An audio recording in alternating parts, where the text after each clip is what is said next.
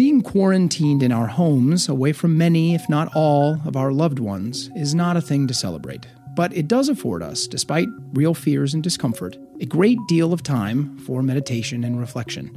Hopefully, God and Other Delicacies can be one of the ways in which you find a sliver of optimism in your day and the welcome warmth of connecting deeply with someone you've just met for the first time.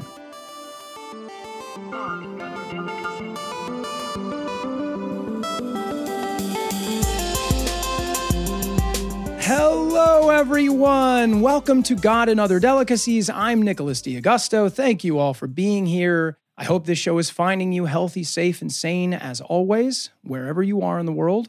Today, I have the privilege of welcoming Paul Berson to the show. Paul, or Pablo, as he is known to me and to many, joined the Vincentian community after high school and served for 10 years as a Roman Catholic priest in Los Angeles and Guatemala. From here, his life and spiritual ministry would transform as he found himself falling in love, marrying, and becoming a father. I met Pablo during this next phase of his journey, where he lived in the Dominican Republic and served as director of Creighton University's Semester Abroad program, guiding 15 or so college students each semester in a retreat setting of which I was very fortunate to be one. Pablo has worked for the last 15 years in higher education in the field of community-based service learning and continues his priesthood in the Ecumenical Catholic Communion.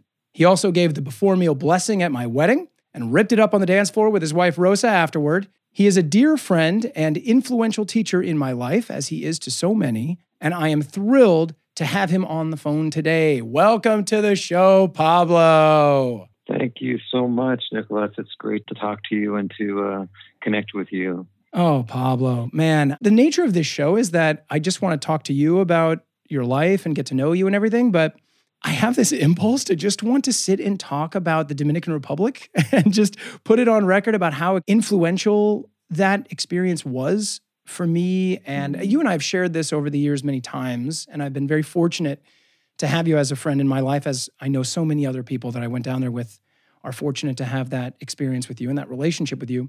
But it was such an impressionable time.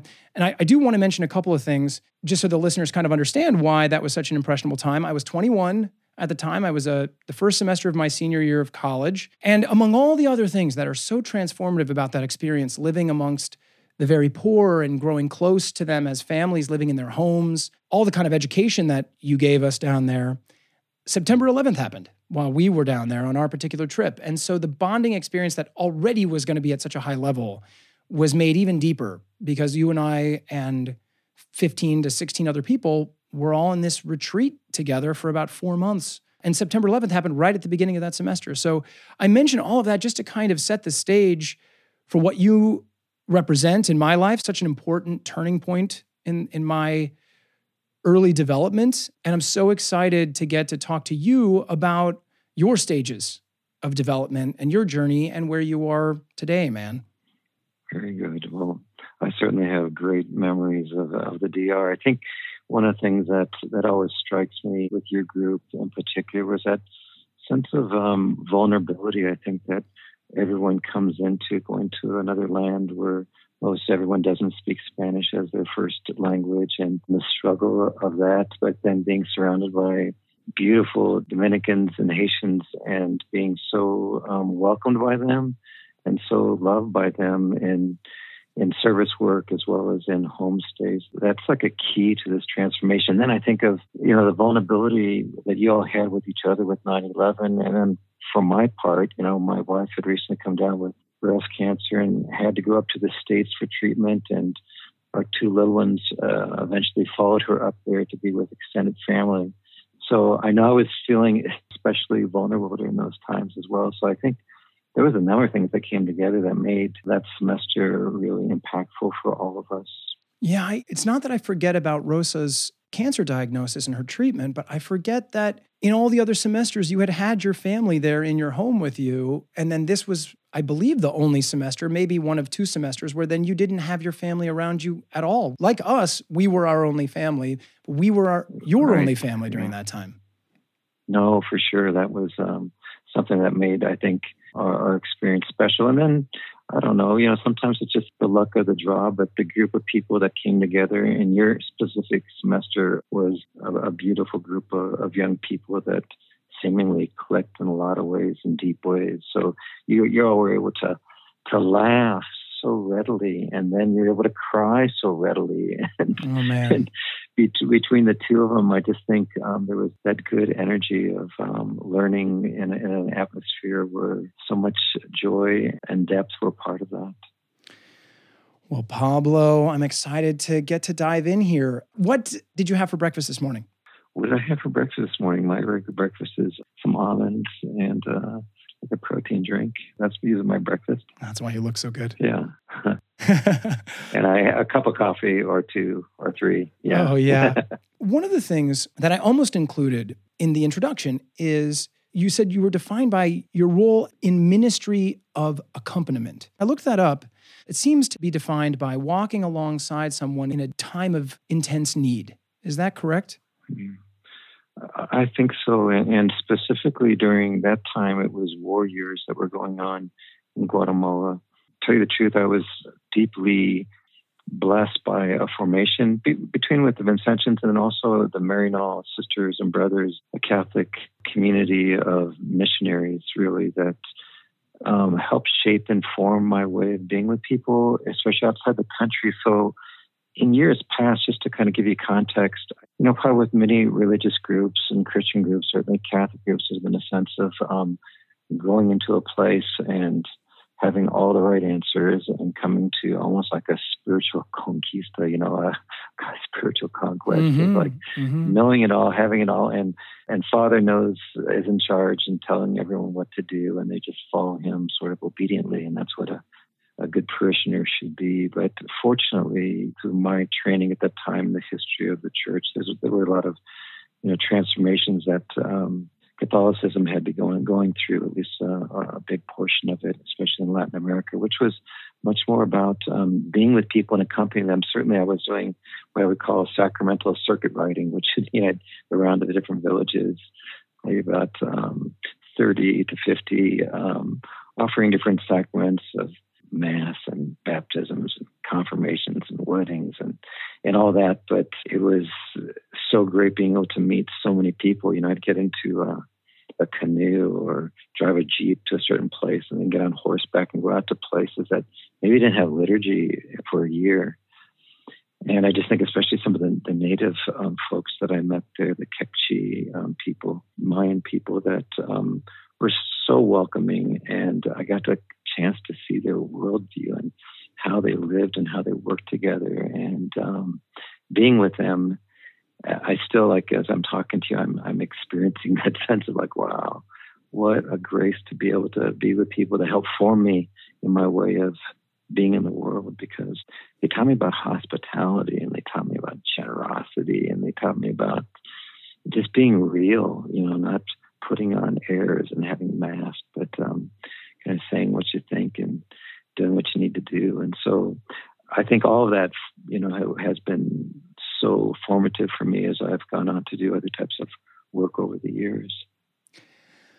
All right. This is my own fault. I jumped right into the middle. It's beautiful to get started with you here, Pablo. Why don't I start where I normally start, which is how and when were you introduced to the idea of God in your life? Wow. I grew up in a super Catholic family. So, people probably would have thought my mom was a nun if they didn't know she had 6 kids the way she was. And my dad... I had the great fortune of meeting your mom, by the way. I don't know if you remember when you were in LA once, probably 10 or 15 years ago now. We hung out for a day and you took me out to your home to meet your mother. Oh, sure. Yeah, it was really beautiful. I got to see your home. That. Yeah, it was really lovely. Anyway, I interrupted you, so continue on. Yeah, so, and my dad, he grew up with, he went to, I'll have to give you the story. He was, grew up in a small farming community in California. His dad was a Mason, and at that time, very kind of anti-Catholic. And, my grandfather married a Catholic woman. So I guess to be married to her in the Catholic Church, he had to kind of agree that the children would be formed as Catholics, right? So, so my dad eventually was so kind of filled with a sense of religion and the goodness of it. It always was a big part of his life. My grandfather, he was the oldest of 6 on this farm, and he was told by his father his job was to be on the farm. Even though my grandfather wanted to become a scientist, that was his big desire in life, was to become a scientist, and he couldn't. So when my dad was of age to go to college, my grandfather was going to make sure that he was able to realize his dreams. So off he went to Santa Clara University. And it was during the war years, so he was, there were very few people there it was all males at the time at school. But he apparently loved it so much, this is my dad, that he was invited by the Jesuits to become a novice. And years later, I found the letter of acceptance in his prayer book after he had passed. So that when he went home to tell his mom and dad that he was going to become a Jesuit, or that's what his plan was, his dad, being a Mason, he just said he was going to commit suicide. That my dad was going to go that route. Whoa! And I think it was so. I think my dad ended up going on a retreat, went down to Mexico, kind of to do some discernment, and he decided he had met my mom along the way, and he decided that he was not going to pursue that route of becoming a Jesuit. So now I look back at this whole story and I'm like, way to go, Gramps. I'm here. I'm here, yay. Wow. Yeah, you don't often laud that type of threat. That's not a threat that you look back on often and go, boy, he made the right move on that one. That's good parenting. Yeah.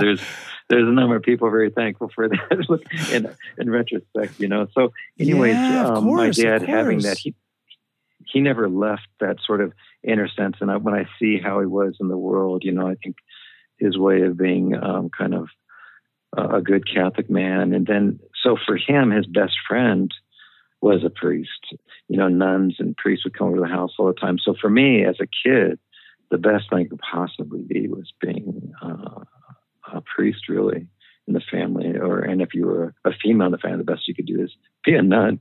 So I became, eventually entered into the seminary to study for that. My sister studied to become a nun. So, but my sense of it early on was, I think, in Catholic ritual, we had great Irish priests in our parish, and there was a sense of the sacred and sense of the mystery of God in those ceremonies. I remember First Communion. I remember so much time spent as going to parochial school and spending in church. But I ended up being an altar boy and then the head altar boy. So, I was obviously early on was kind of attracted to the sense of something of God. And then that other part of it, I'm sure that the human part of here's something that would really give a lot of pleasure to my parents as well. Yeah, well, it's obviously strikes me something that's so on the surface of hearing that story is, here's a father that, inspired by his love of Jesus and Catholicism, considers becoming a priest, which would mean foregoing a marriage and a family. And we'll come to your journey more specifically. I don't want to jump ahead, but I'm talking to the son of that man who also began a journey of being a priest and foregoing the idea of family, marriage, fatherhood, and then turned back towards that himself. So to me, on a simplistic sense, feels like you followed in your father's footsteps even more than maybe you ever intended. I don't know. I'll be interested to know more how you feel about that as you tell me more about your journey. Yeah. There's certainly things, and especially now as a dad, I look at some things I'm doing. It's like, oh my gosh, I've turned into my dad. I'm saying the things he would say. Well, I'm doing the things he did. Did you feel like your father's? You mentioned that obviously it was pleasing to your father to see you grow into the priesthood. Mm-hmm. Yep, for sure. And was he around when you got married? Oh, okay. So, I'm jumping ahead, but I just kind of want to know this right now. Sure. And yeah, he was so supportive of me in the seminary. And then, I think there was a transition period that I'll talk about that it was difficult, right? Right. Okay. So from the Catholic perspective, when I went to seminary when I was 14, so I went to a minor seminary. And, our schedule was such, we had morning prayers, we had mass every day, we had evening prayers, we had rosary time, we had night prayers. And that was, for 14, 15, 16, 17, 18, it's for those, Wow. it was quite a lot of praying going on, for a young kid. And Your entire high school was spent in miners seminary? You were essentially getting your seminary training in high school? yeah, right. It was a minor seminary. So they don't really have many of those anymore because they realize it probably isn't the best for a lot of other types of development. But at the time, there was a lot of good about it, and a lot of, I have friends that I grew up with that became brothers that were still very, very close, So you can imagine spending that amount of time with each other. And it was boarding school, so we were away from our families at that time. It was, quite the type of community we had with our classmates. And the school, I graduated from high school with 12 people in my class. Wow. So you could just tell, from a small group of people how meaningful that was. And then for me, even though as a freshman, I have to tell you, the dean, who was the dean of discipline for us, he eventually, started acting differently, and he wanted to be called the dean of love. Okay. And it was like, so what happened to him? There was just some transformation that went on with him. Anyways, at the end of the year, somehow I received an invitation to go to a prayer meeting. All our prayers for the most part up to that point had been, formal and, reading Psalms and having Mass and, prayers that we'd be reading. That's what we were accustomed to. And then, there was a retreat during the year where we were invited to do some kind of shared prayers, try to be able to be more spontaneous, kind of put a candle in our midst and sort of try to pray another way. But right after school was over, I was invited to go to this prayer meeting out in the community. And I went to this house where people gathered, and I think one or two of my classmates were there, or schoolmates were there.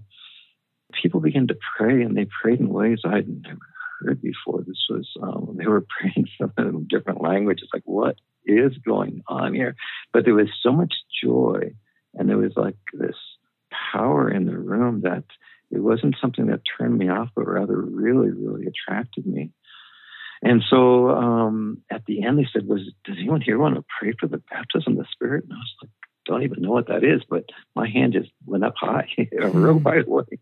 And so I sat down in a chair, and they proceeded to surround me and place their hands on me. They began to pray that, and this time, seriously, I was going through this whole thing about wanting to be, in my first year, I was reading the lives of the saints a lot, and I was wondering, who becomes a saint anyways?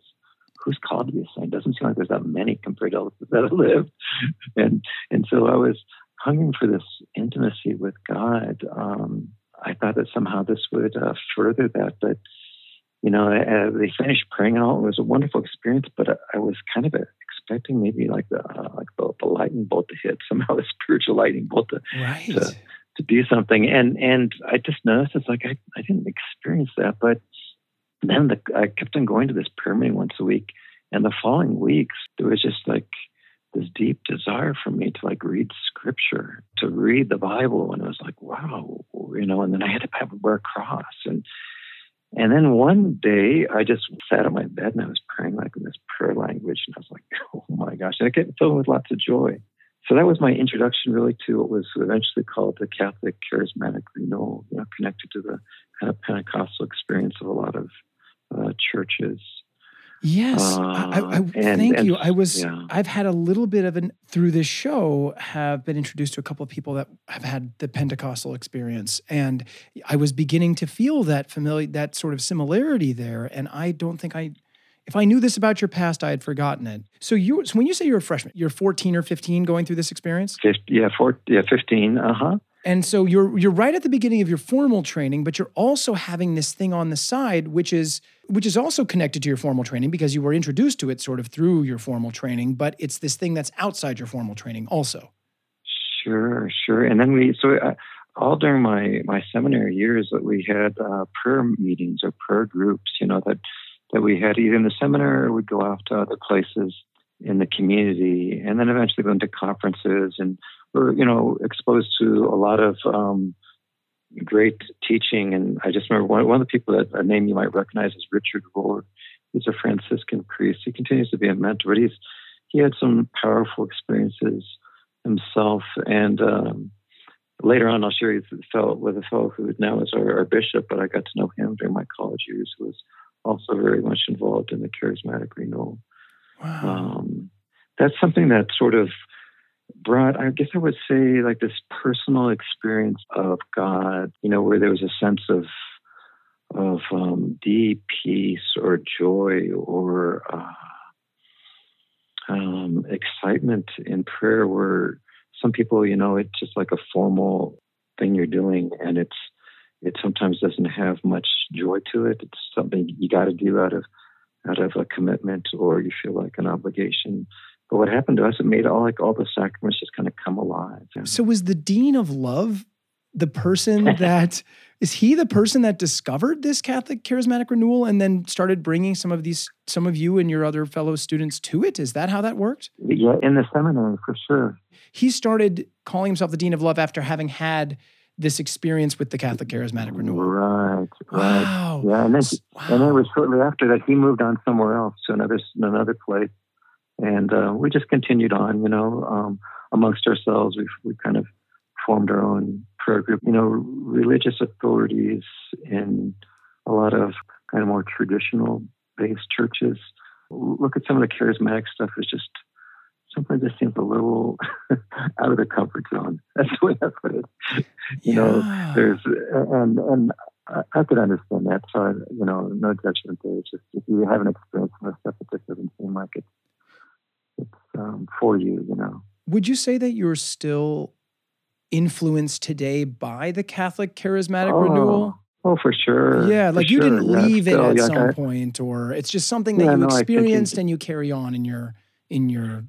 I'd say the transformation of kind of that invitation to deeper relationship with Jesus. And then I'll share with you later on just how the outward eventually led to the inward journey. So that could be another topic down the line. Yes, that's perfect. And in fact, Pablo, this one's going to be hard for me. We're already at the end of the first segment, and there's so much more I want to talk to you about, but that's a good place to leave it. And we'll be back right after the break. Okay, very good, buddy.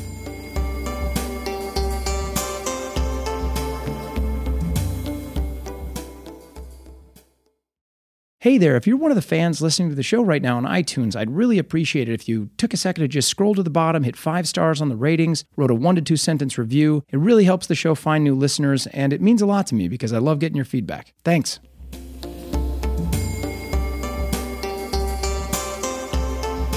All right, everybody, we're back with Pablo. I was talking to him off mic about how to truncate this beautiful story of which I want to know everything about, and I feel like it has so much to say about a spiritual life. One thing I'm going to do here is just sort of ramp his story forward 10, 12 years. He goes through seminary, then to major seminary, which is essentially grad school for the priesthood. And at 27, you are ordained. I want to just kind of get us to that point because there's something that Pablo wanted to speak specifically about how his spirituality began to evolve and grow as a part of your inner spiritual life. So please jump off from that point, Pablo. Sure. When I was in the college seminary in Perryville, Missouri, in my senior year, so I would have been the age that you would have been when you met me, there was a priest that came from Gethsemane, the Trappist monastery in Kentucky, and by the name of Tom Nelson. And he had that sort of glow about him that he had somehow, been up to the spiritual mountains. And at that time, and a lot of us, even though, we had our prayer meeting and, formal prayer, we were starting to be fascinated with this idea of contemplative spirituality and an inner life and developing one's inner life, right? And experiencing God in silence and trying to imagine what it was like for him. And anyways, we asked him to teach us about contemplative prayer and the mystical life. And so he taught us about John of the Cross, and he taught us about Thomas Merton, who was one of the famous monks there at Gethsemane. eventually a group of us decided to make a hermitage in the woods. So, there was an old mill out in the woods part of the seminary property, and we went out there and we turned the old mill into a hermitage. And it was months in the making, but we took the foundation stones to turn that into a place of prayer that we can go to, kind of be away from all the formal types of prayer and all the busyness of school and kind of service in the community, but to be able to go to a place and be quiet in nature and somehow try to listen to the deep, silent voice of God. So that was a big place for me of another turn in my spiritual journey, moving from, in some ways, all the outward prayer was good, but it was moving me and others into an invitation to contemplative prayer. Wow, it's really beautiful. Yeah, It feels, again, it's beautiful to be speaking to you. And some of the things that are coming to me are some of the ways that I've experienced your spiritual guidance, especially when I was younger, when we were in the Dominican Republic, but even as I have grown over the years, the laying of hands. Some of the prayers that we have, the laying of hands is something, that physical contact of a hand on a head or a hand on a shoulder. The hand on the head in particular is this really powerful, it's such a powerful physical manifestation of a prayer. I feel like that's something I'm hearing as something that might have been brought into your spiritual toolkit during your Catholic charismatic renewal time. Now you have this retreat setting, right? I didn't even know that Thomas Merton's Trappist hermitage was in Kentucky. I didn't realize that. And that you had spent time there is really cool and makes a lot of sense. Anyway, it's really cool to hear about that. So that's where you kind of learned, I mean, essentially your entire formal education was all in a retreat setting, right? I mean, you were basically in a retreat from the age of 14 to the age of 27, hanging out with like 11 other people for 13 years, you know? Well, there were other people in the seminary and, we had school and everything, but maybe it could feel that way at different times for some people that it would be like a retreat. And the other thing I wanted to say is that I was so formed by the beautiful people that I was with, be it either priests and brothers and fellow seminarians that became friends, lifelong friends that transformed me in my experience of God. I can't imagine them not being a part of that. As well as my own family, that I grew up with. There's just a sense of like, the older I get, the more I look back and say like, wow, God is everywhere. Yeah. I just didn't recognize it. That's beautiful, man. Okay. So you have this beautiful transformative experience with your brothers in the mill and the retreat and the importance of sitting with God out in nature and in silence. And then what's the next life experience you want to get into? Right after I was ordained, I went down to Mexico to learn Spanish because I didn't know Spanish at all. As a matter of fact, my whole plan to be a missionary was to go to Africa, and that was my hope. And I learned some French up in Quebec and had a tutor in Los Angeles, and that's where I was heading towards. And I really found this French language really beautiful. And when my community said, there's a lot of trouble right now with the church and the state, and it's too hard to get a visa to go there. So what do you say about going to Guatemala? And I was like, oh shoot, they don't speak French in Guatemala. And then, I grew up in Southern California and I had a certain prejudice towards not Mexican Americans because they were my friends, but people that I met, in different places that came right from Mexico, usually probably field workers or people that were day laborers. They just kind of scared me, right? I didn't know I had a prejudice, but I did, right? So I was sent down to Mexico to learn Spanish, and I was the only one in the language school at the time, and I spent 3 months there, and it was a time of the big earthquake back in 1985 that just decimated so much of Mexico City. And I was just right outside the city in a place called Cuernavaca, but I lived with families, and something just shifted in me. And then I went back to Los Angeles and I worked with a lot of immigrant communities, immigrants from be it El Salvador, Guatemala, Nicaragua, people that had been fleeing the violence, as well as a lot of Mexicans were part of the parish. It was St. Vincent de Paul Parish in downtown Los Angeles at Adams and Figueroa. I was just really blessed by having between the pastor there, Phil Verman, and the huge staff that was there that were really involved with helping refugees at the time, but being kind of pulled into that whole world of the Spanish-speaking world. And I was sent to this parish because it was, meant to be preparation for going to Guatemala. So during my time there, as I was all ready to go to Guatemala, I met different people, and I had met Rosa's family, and this is my future wife, and her dad was the choir master, and their choir was just spectacular. So we hit up a friendship, and there were some sparks flying, but it was like, I'm going to Guatemala. So let's maybe keep our friendship alive through letter and maybe phone call every now and again. But it was like recognizing there were sparks, but knowing that it, couldn't go anywhere in my mind. I was valid. I was a fellow priest. This couldn't be anything but friendship. So I was going down in Guatemala, and then, being there, it's another transformation, I think, just took place where I've been asking the big questions. I thought, so there's 500 years of evangelization going on here in Latin America, but why aren't there Guatemalans, priests doing this? Why are there so many of us as missionaries, right? And a lot of the kingdoms I went to, it's like that being a celibate priest, just being a priest would have been fine, but being a celibate priest just wasn't part of the culture or an idea that would have flown too well with folks, right?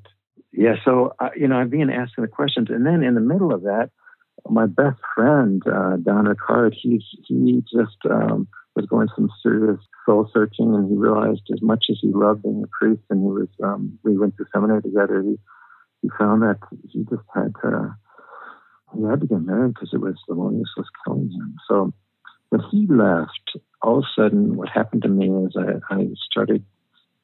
went to this place of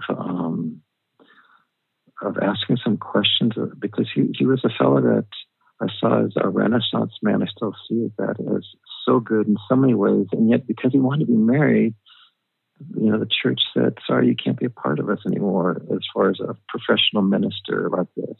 Yes. And it was like, what? Yeah. It's like when you realize something takes place with someone so close to you, then it forced me to ask questions that probably had been in the back of my mind, Yeah. Wow. Yeah, so that would sort of begin, day after day I wake up and just thinking wow, what happened? And so eventually, after 3 years, I decided to take a year leave of absence and really to discern this. Because I began, thinking maybe I'm called similarly to him. And as much as it was great being with the people in Guatemala, there was a loneliness about it, because I would travel all the place, come back, and travel here and there and everywhere, but didn't have a really close circle of, friends that filled up my inner life, of being able to feel alive, but with friendship, Yeah, of course. It must be so galvanizing and inspiring to feel like you are always in a sense of discovery, and you are taking in so much of the world, so many people. You're being met with such warmth because of what you're bringing and what you represent. But yeah, it must be very lonely to carry that. Yeah, it was difficult. And so anyways, coming back, it was like I felt like I've put so many years into this. I didn't want to just follow my buddy's path without really discerning well. So I went back, and I thought I discerned things really well, and I was like, I'm staying. And my friendship with Rosa continued. One of the things that began to happen is, I think being in Latin America just sort of broke open some things in my inner life. And I eventually led me to some good counseling. And it led me to eventually look at issues that took place way back when I was a young seminarian, like a freshman. And I was abused by one of the priests there. Oh, no. My goodness. And that abuse, I think, in part, led me to kind of shut down, and my, if you will, my psychosexual life was like, we're just going to, stamp all this down. And Pablo. Yeah, so I think there was a number of things that I had to eventually work through and find healing. And come around to a place of saying, like, I think, which I did, I came around to saying, I think if I was probably in a much more healthier inner life in the seminary, I would have come around to saying, before I finished, I feel called to be a priest and I feel called to be married. But the seminary at the time was like, if you're going to be dating anybody, that meant you shouldn't have been in the seminary. So, right. It didn't really, that was another thing that was like, let's keep them safe from any of the attractions as long as we possibly can. And then you're out in the world and all of a sudden it's like, there's women in the world. Yeah, right. You're never allowed to see them for 13 years. or it's at not least quite that much. To be involved in relationship, So, yeah. So, I'm certainly thankful for the healing that took place, but, eventually led me to deeper relationship with Rosa Maria. And again, my discernment went on for a number of years, I have to say. And a long time, it was very, very painful where I was thinking, do I cut off the right leg or do I cut off the left leg? And one was like, do I let go of her in this developing relationship, or do I cut this other leg that felt like this call to be a priest? And I was serious. I was stuck, but I continued to do ministry. I went back and forth to Guatemala. I was doing parish missions, and I helped form what was called the Detention Service Corps in Los Angeles. So there was good things that went on, but I eventually took another time out and went to Denver for a longer period of time to kind of shake this loose. And in shaking this loose, I kept on praying intense prayers like, God, make this clear for me. Yeah. What do I do? What do I do? And finally, a good sister friend of mine told me that her sister had gotten married, and there was a Catholic priest who was married who had the ceremony. You should go talk to him. So I was like, oh my gosh. So I did, and eventually it led me to meet a number of people that were kind of in an independent Catholic church, and their priests were married. So that sort of opened the door for me where it didn't have to be cutting the right leg off or the left. It was somehow meant to continue with both. And so with that, I eventually proposed to Rosa Maria, and we got married and spent our honeymoon down in Mexico. So she's from Mexico, and is she from El DF? Is she from Mexico City, or? She's from the Ciudad de Juarez. Okay. And what would I say? I think that's one of the things, people say, are you Paul, you Pablo? And I'm like, well, between the people in Guatemala and my wife, who always calls me Pablo, and eventually working in the DR where I was known as Pablo, I'm like, well, I'm kind of both, but I sort of identify as Pablo. But some people are like, what? How is this possible? So, and that was being married, and there were so many ways that was confirmed. Like, I'm on the right path. It took me a long time, buddy. This is a long time trying to figure this one out. How old were you when you finally married? 38. Wow. 38. And you would have met her when you were around 29 or something? I would have met her like I was around 29, I think. Yeah. Wow, man. Initially, yeah. Well, Pablo, first of all, I don't want to belabor this. That's not what this show is about. But I am obviously shocked to hear about the horrible experience that you had to re-engage with. It sounds like it's one of those things that I guess I do want to ask the question, which is, do you feel like was it one of those things that was so repressed you did not think about it until many years later? That experience that you had? I pushed it way down, which happens to most children who've been abused, is that you just push it down. It doesn't eventually make its way out for healing. Wow. For a while, and I look back at my life, and certainly I'm not thankful for that. But, I know that I didn't do well in Spanish in high school. I got D's and F's. That was not my line, but it was my skill set. So I know if I didn't go to Guatemala and go to Mexico and then Guatemala to learn Spanish, I never would have met Rosa Maria. And then, we have these, beautiful children, that this incredible gift. I never thought of having kids. All those years of being a priest, I enjoyed being around kids. I enjoyed, there's a couple orphanages down in Guatemala and then El Salvador that I've met some beautiful kids. And was able to be like a father figure for kids in that, when one of the orphanages. But I never thought of having my own kids. And then when I have them, now I can't imagine not having kids. It's like, oh my gosh, what an incredible gift Rosie and Lucia and Gabrielle have been in my life. So, I can't imagine life without them and all that they've been for me and teaching me and brought from me.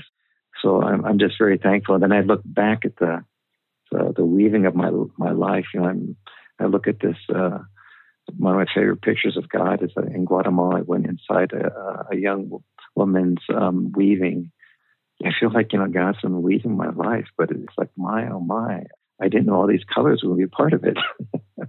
Pablo, it's an extraordinary story. I feel like I just want to sit. Again, it doesn't surprise me. I want to talk to you for hours and hours and hours. But we've once again reached this point where we have another break and we have just one more segment. So you and I will get to talk about what we're going to talk about in that last segment. All right, so we'll be back in just a little bit.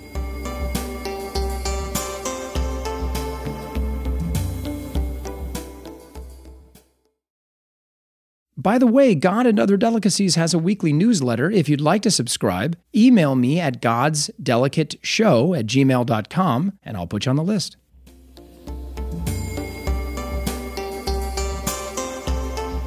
Okay, everybody, we're back with Pablo. One last segment. So, Pablo, one thing that we have to get back to was you referenced that you had some struggles with your relationship with your father, or maybe your father had struggles adapting to your change of life when you were referencing when you fell in love and decided to leave the priesthood?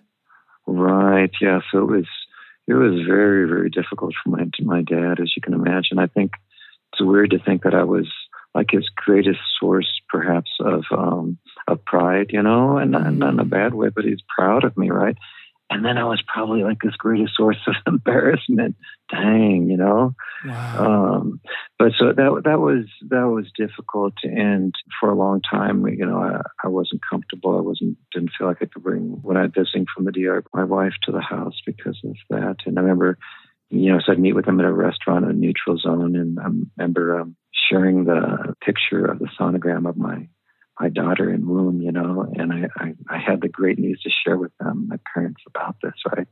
And I put it out there to show them, and they didn't say a word. I was like, oh. Wow. So, but over time, they eventually, came around, and fortunately, before my dad passed away, we were on good terms. And sometime I'll share with you a post-death visit, that really brought me a way to experience maybe some things I didn't experience in his life. So kind of an experience of him delighting in me. Honestly, if you want to tell that story now, do you not want to tell that story now? I mean... Well, sure, I could share that with you. But so fortunately, in the last year, I think he came around to accepting Rosa Maria and my children. And it's just interesting is my dad got really into genealogy at the end of his life. And even though I have 6 siblings, there's only one that will carry on with his last name, which is my son. Oh my gosh. So it's how ironic. The poetry. Yeah, how does that all extraordinary. happen? I mean, not to belabor this, but I mean, the fact that your father had an impulse to be a priest, and then the relationship with his father, the pressure from his own father, led him to start a family. And then he gets to have the priest vicariously through his son. But then his son ends up deciding to become a father. And then you have this other thing about the genealogy. I mean, it's like life is so extraordinary. It's just so extraordinary. The stories, we all have these just extraordinarily compelling stories. And this story is... I understand. I don't want to make light. I understand that it's full of pain, and you're a spiritual guide, a healing guide. So it's not lost on you what this all is, and you're going to tell a story of healing here, but it's, my mind as the listener here is just in awe at the poetry of it all. Yeah. Well, thanks for seeing that. And I appreciate that. Yeah. So one of the things after he passed, it wasn't maybe a couple of weeks, and his funeral was so beautiful. I was able to preach at it. Oh, wow. That's and, lovely. Which was a nice invitation to be able to do that. And one night I just remember having like this vivid dream, and it was like my dad face. It's like he had this rainbow face. I don't know how to put it. Radiant. And he was looking at me from the side. It was like a side view. And he was admiring me, like he was delighting in me. And that was one of those things I didn't really experience that much with my dad in his life. But I did experience, and I felt like it was a gift that came from beyond, of he, now that he knew me, maybe in ways that he didn't know me before or couldn't appreciate or wasn't able to. But, I take that with me, that he delights in me now. So that's good. And anyway, so coming back to that, I wish he could have lived longer so I could have been as thankful as he could have heard how thankful I am now of all that he was as a father, and same with my mom as a mother, all that they gave me, because I didn't really appreciate that to the extent that I do now because I am a dad, right? And I could see all the sacrifices and all that went on all these years. It's like, oh my God. My dad, when I was in seminary, he sent me a card every week. Can you imagine? Wow. Just tell me what's going on. Yeah, so I have bags. Like I can't throw them out because they're got my dad's beautiful writing, and it's all symbol like his support and love for me, right? And every week for 97 years in the seminary. Sorry. It's just that your time in the seminary is so long. Yeah. That's extraordinary. That's hundreds and hundreds of letters. Yeah, wow. I do. And then I think about my spirituality has continued, I believe, grow, evolve, transform. But one of the things in scriptures in the New Testament, Jesus is constantly talking about Abba, God being dad or daddy. There's that sense of intimacy, and the story that many people hear of the prodigal son or the father, the loving father who receives them. There's a sense like that has grown more and more about who God is for us. And so the church that I'm connected with right now, it's called Church of the Beloved. It's our parish, and beloved being Jesus, but also who we're all called to be. So my spirituality, it's gotten bigger and wider. And it's like, I can't imagine it. In our church, we believe everyone's welcome. Everyone? Yeah. You want to come to communion? Everybody comes to communion. It's probably, if you walk into the church, you'd feel like you're in a Catholic church, but then you'd maybe, look around and see that, he's married. That priest is married. The pastor is a woman. There's an openness to people who are and have been kind of expelled or not felt welcome in the traditional Catholic Church because of their sexual orientation. So, is this connected to the church? Because you're in Denver now. Is this connected to the church that you first experienced that helped you come to a sense of healing that you could be both a priest when you took your sort of quote unquote sabbatical or whatever to Denver? Is that connected to that? It grew into that because it's not that old, but it was just a group of independent priests that eventually became part of this. Right now, it's organized, and then eventually, as it grew and became what it is today, the Ecumenical Catholic Communion, it's a sense of wideness and openness and depth that I feel like really honors where I come from. So I honor my Roman Catholic roots. I still feel like I'm connected to them. I am very appreciative of so much I've received. Also, I'm appreciative where I am now and the group of people that I'm connected with and the sense of spirituality that has that breadth and depth and welcome and wideness. So as I get older, Nicholas, I feel like I'm seeing patterns around the world. And as a father, that and understanding Jesus' love for his father and his father's love for him, that sense of who God is, I can't imagine anyone being excluded from that love, And so I just want to share with this little, and if it's helpful to close your eyes to hear these words. So they come from a book by Life of the Beloved by Henri Nouwen, and he puts these scripture verses together and adds a little bit of his own. So it goes, listening to that voice with great inner attentiveness, I hear at my center words that say, I have called you by name from the very beginning. You are mine, and I am yours. You are my beloved, on you my favor rests. I have molded you in the depths of the earth and knitted you together in your mother's womb. I have carved you in the palms of my hands and hidden you in the shadow of my embrace. I look at you with infinite tenderness and care for you with a care more intimate than that of a mother for her child. I have counted every hair on your head and guided you at every step. Wherever you go, I go with you. And wherever you rest, I keep watch. I will give you food that will satisfy all your hunger and drink that will quench all your thirst. I will not hide my face from you. You know me as your own, as I know you as my own. You belong to me, and I am your father, your mother, your brother, your sister, your lover, and your spouse. Yes, even your child. Wherever you are, I will be. Nothing will ever separate us. We are one. That's beautiful, Pablo. Okay, talk to me about why you wanted to read that, why you want to share it. And I want to begin talking more about what you feel called to do today. You know, where are you at in your journey of being called? Right. Okay. Yeah. I read that because my sense of kind of boiling down my spirituality relationship with God, and as I see it, it's not supposed to be just me and God, right? It's supposed to be me and God and me and you and God and everyone with God. So I have a sense of interconnectedness and a sense of really if we're all seeing each other as the beloved, right? And if God sees each of us as a beloved, then it's calling us to see a unity that's present that oftentimes, I think sometimes religion gets in the way of, right?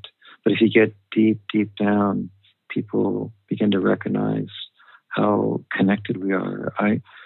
My spirituality has always been laced also with creation. I'm a disciple of St. Francis of Assisi. I feel like somehow my spirituality over the years has just always appreciated the beauty of creation. And as we as a world, especially during this pandemic, maybe get the opportunity to have a reset and really listen deeply about how we are, not only with one another, but how we are with Mother Earth.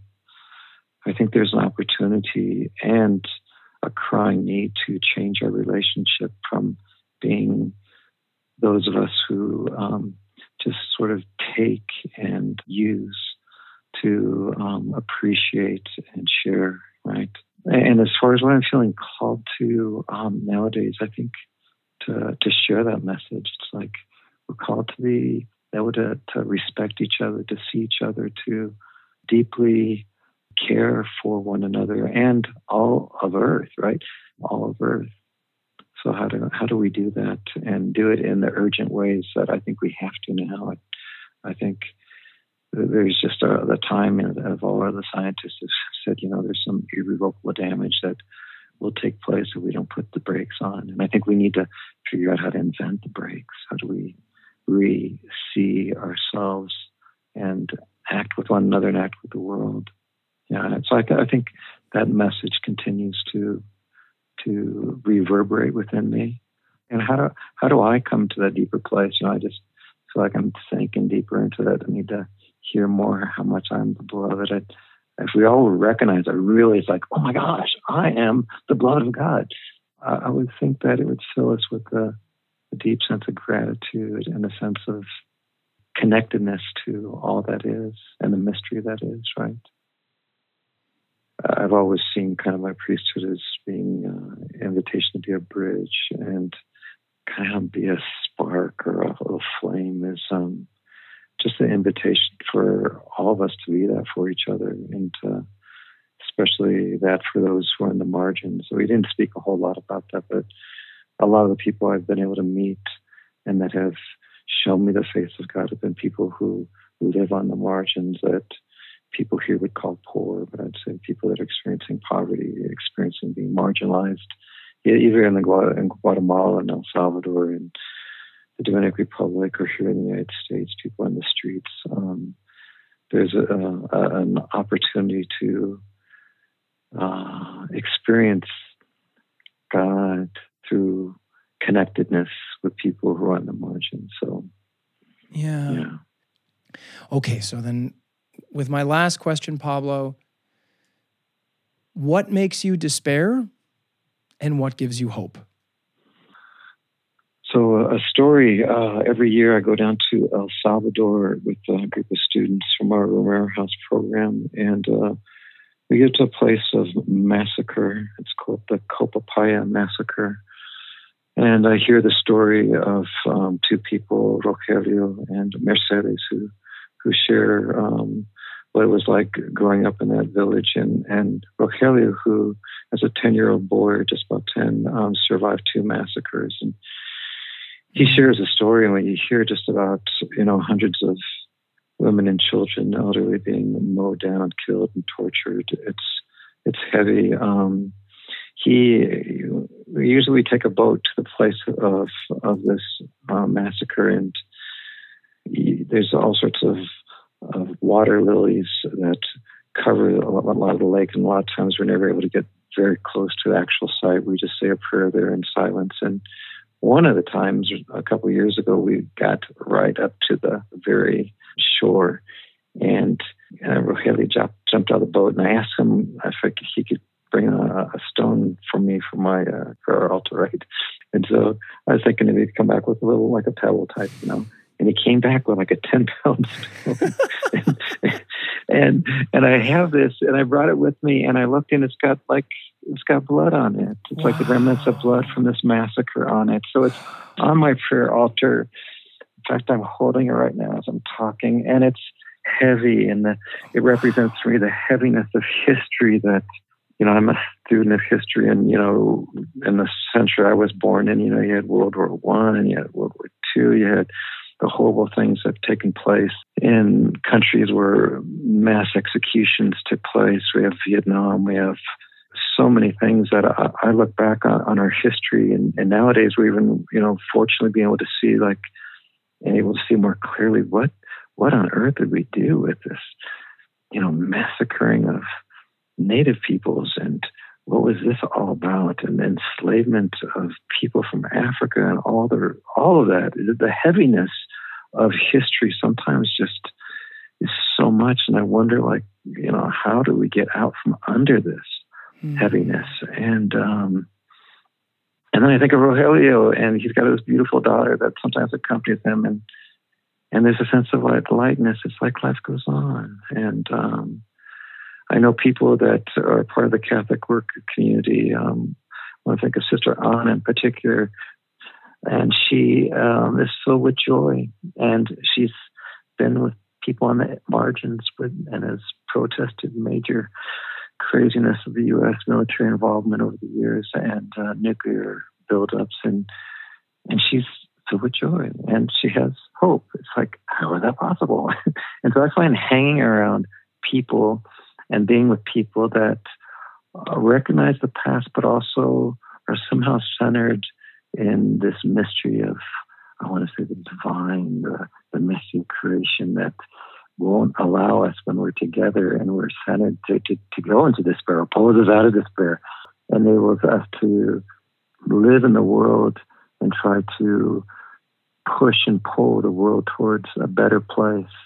Yeah, so I find my hope is being with people, and being with my grandkids, being with people who really see the possibilities of life going on. I feel like as a dad and as a grandfather, I don't have a place for despair, because I want it to be good for them. It's like I can't go down that path. It's like no.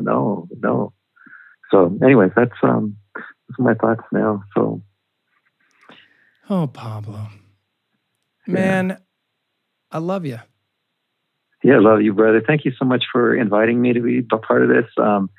Just give me a text of when you'd like to debrief, and I'd love to. But it's been a privilege, and hopefully this will be helpful for people who are your listeners are. All right, man. Yeah, I hope so too. I think it will be very beautiful. It was beautiful for me. Okay. Give me best to Andrew, okay? Okay, I will, man. And thank you all for listening.